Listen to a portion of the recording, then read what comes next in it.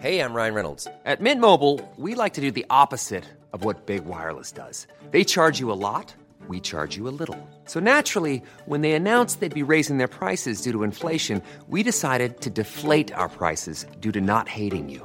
That's right. We're cutting the price of Mint Unlimited from $30 a month to just $15 a month. Give it a try at mintmobile.com/switch. $45 up front for 3 months plus taxes and fees. Promo rate for new customers for limited time. Unlimited more than 40 gigabytes per month. Slows full terms at mintmobile.com. There's never been a faster or easier way to start your weight loss journey than with PlushCare. PlushCare accepts most insurance plans and gives you online access to board-certified physicians who can prescribe FDA-approved weight loss medications like Wegovy and Zepbound for those who qualify. Take charge of your health and speak with a board-certified physician about a weight loss plan that's right for you. Get started today at plushcare.com/weight loss. That's plushcare.com/weight loss. plushcare.com/weight loss. I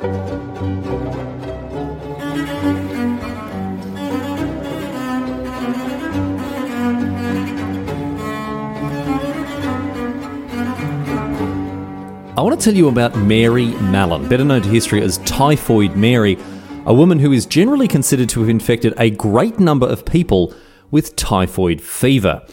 Mallon was an asymptomatic carrier of the disease, which is bad enough, but to make things worse, she worked, wait for it, as a cook, and yet worse, seemed to point-blank refuse at any stage to acknowledge that she was infectious.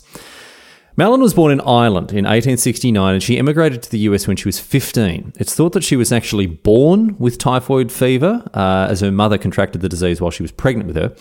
Anyway, she didn't show any symptoms, as I said, and didn't even know she carried the disease. After she arrived in the US, she worked as a maid and then as a cook.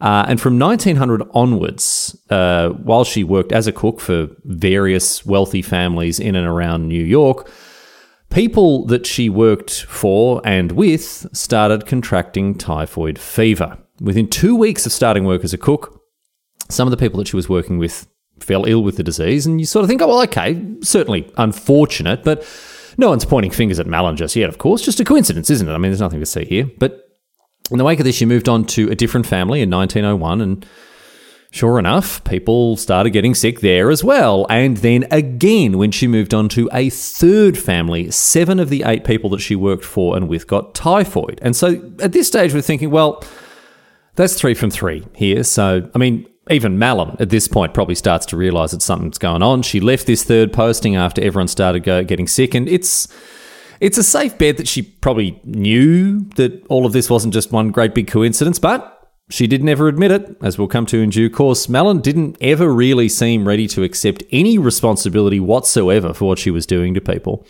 Anyway, she moved on to family number 4. It's 1904 by now, and wouldn't you know it, before long, 4 of the 7 other servants that this family employed fell ill, and Mallon left as soon as this sickness began, doing the old smoke bomb exit, no forwarding address, no contact details, nothing.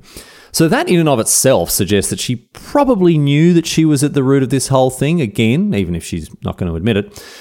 But again, she was able to get work as a cook, and her 5th job was the same as all the others. Within 2 weeks of starting, one of the other servants contracted typhoid and was taken to hospital, and doctors at the hospital were amazed. Typhoid wasn't particularly common at this time in New York. It was the first case that they'd seen in a very long time. But Mary, she's not changing her bloody modus operandi, is she? No, she steals away like a thief in the night, except rather than, stealing stuff and taking it with her, she is instead leaving stuff behind, that stuff being, typhoid fever, so generous of her. Anyway, her next job was with a family who rented a holiday house on Long Island for the summer. And sure enough, half the people that she worked both with and for got typhoid. I mean, how can this keep happening? How can one woman be so unlucky that typhoid fever is following her around like this? I mean, look, we're making light of this. It is obvious to us now, of course, someone who is an asymptomatic carrier of typhoid is bloody cooking everyone their food. Of course people are going to get typhoid fever as a result. But back then, the idea of someone having typhoid and not showing symptoms was completely unheard of. You'd be mad to suggest it. Didn't even cross anyone's mind. Instead, people assume it's things like contaminated water, which was overwhelmingly the most common source of typhoid. In any case, Mallon did her usual disappearing act when people started getting sick at this holiday house. She goes and gets another job in late 1906, but this gig that she had over the summer in the holiday house, this was the beginning of the end for her, because the landlord of this holiday house realised, bloody hell, if it gets out that this place has typhoid, no one's going to come and stay, right? So I better get this fixed quick smart. So he calls in an investigator, George Soper. Now, Soper tests the pipes and taps and dunnies and all the other water sources in the house, but it all comes back clean as a whistle. There's no typhoid in the holiday house whatsoever. Most mysterious, but Soper isn't a quitter. He starts to do some digging. He starts to make inquiries about other typhoid infections that have been cropping up around New York recently. And before long, of course, he starts to connect the dots. An Irish cook had been working with or for the people who had been falling ill and then would disappear shortly after anyone got unwell. So Soper is on the trail, but he had a hard time tracking her down because, again, Mallon had not left any contact details before smoke bombing at any of these jobs that she had just, fled from. However, when another typhoid outbreak was reported in early 1907 from this new job that she'd just gotten, Soper was over there tracking down Mallon like a bloodhound. He caught up with her before she could disappear from this job again and attempted to talk to her about the situation, trying to diplomatically suggest that just maybe she was behind all these typhoid outbreaks as the single common factor, and maybe if she was so willing, she could provide him with a biological sample so there could be testing done for typhoid. Well, Mallon didn't like that one little bit. She wasn't about to pinch off a turd into a bucket for some Johnny-come-lately striding into her kitchen. Apparently, she threatened Soper with a carving fork. It is always dangerous to confront a cook in their own kitchen.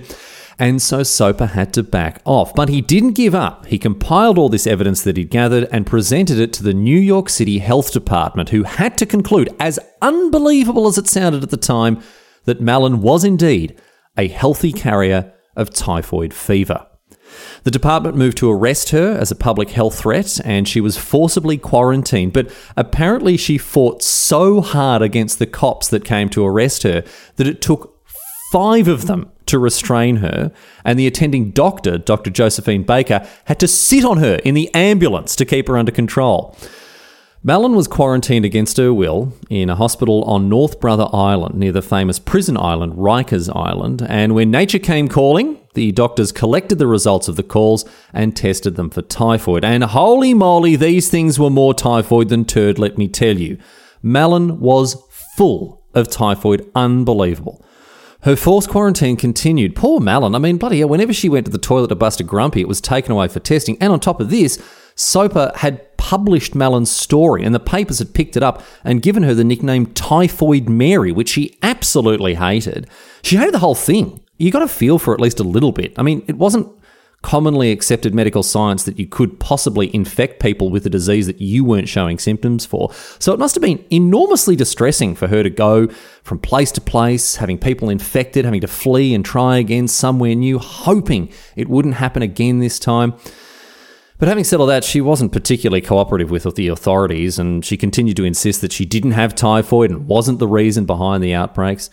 She was kept in forcible quarantine for almost 3 years and given experimental treatments that didn't seem to do anything to improve her situation.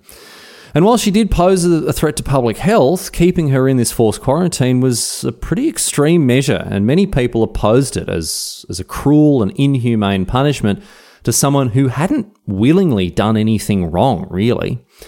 So ultimately, she was released. In 1910, after swearing that she would never return to cooking and would find other work, Mallon was allowed to rejoin society. So she found what work she could, mainly doing laundry, which paid a lot less than cooking. But it was no good. She didn't keep at it. After 5 years of scraping by with laundry work, Mallon returned to the better paid job of cooking, working in hotels and restaurants and other busy kitchens where she might be able to fall between the cracks. And what's worse, she never stayed very long and always gave a fake name to her employers. And as she went from job to job, place to place, the typhoid infections began again. People were hospitalised and many died. We don't know for sure how many people died of typhoid because of Mallon. Estimates range between 50 to 120 people, which is quite a lot, especially for a disease that isn't particularly common at this time in New York. And as the typhoid cases and deaths began to stack up, something had to be done. Who are you going to call? George Soper. Soper was brought in once again, and just like he had beforehand, he tracked Mallon down. He followed her trail from job to job until he found out that she was working, get this, in a hospital, which is the last bloody place you want someone who is an asymptomatic carrier of typhoid to be working. Anyway, Soper tracked her down, attempted to confront Mallon, but she fled, and once again the cops were brought in to arrest her. They found her hiding at a friend's house, they arrested her, and they returned her to quarantine on North Brother Island. And this time, she wasn't allowed to leave. Rather than be kept in the hospital, she was given a little cottage where she could live by herself, and she stayed there for the next 2 decades. She was allowed occasional day trips into New York City, and she did find work while quarantined on the island. She worked as a laboratory assistant, but for the most part, she remained a prisoner on North Brother Island due to the risk that she posed to public health. And Mallon didn't accept her fate quietly. She remained quite uncooperative with the health authorities. And I don't know if I blame her. Honestly, I don't know what to think of it. On the one hand, she was a danger to public health, especially with her going back to cooking, her reluctance to realise that she was indeed responsible for infecting people. But on the other hand, her condition wasn't her fault. She was born like that. She didn't choose to be infectious in the first place. She just wanted to live a normal life. Even today, the ethics of Mallon's decades-long forced quarantine are debated. It's not a clear-cut situation. In any case, poor old Mallon had a stroke in 1932 in her 60s, and so she was moved to the hospital where she remained for the rest of her life till she died in 1938 after contracting pneumonia. A very sad life, but a life that did teach us a lot. Not only did it help to promote the idea of personal social responsibility with infectious diseases, something that many people struggle with to this very day, Mallon also gave rise to the scientific certainty of asymptomatic carriers, the fact that people could carry and transmit diseases that they don't show symptoms for. And today, the nickname that she hated so much, Typhoid Mary, is still used as a term for anyone who, whether they know it or not, is spreading infectious disease.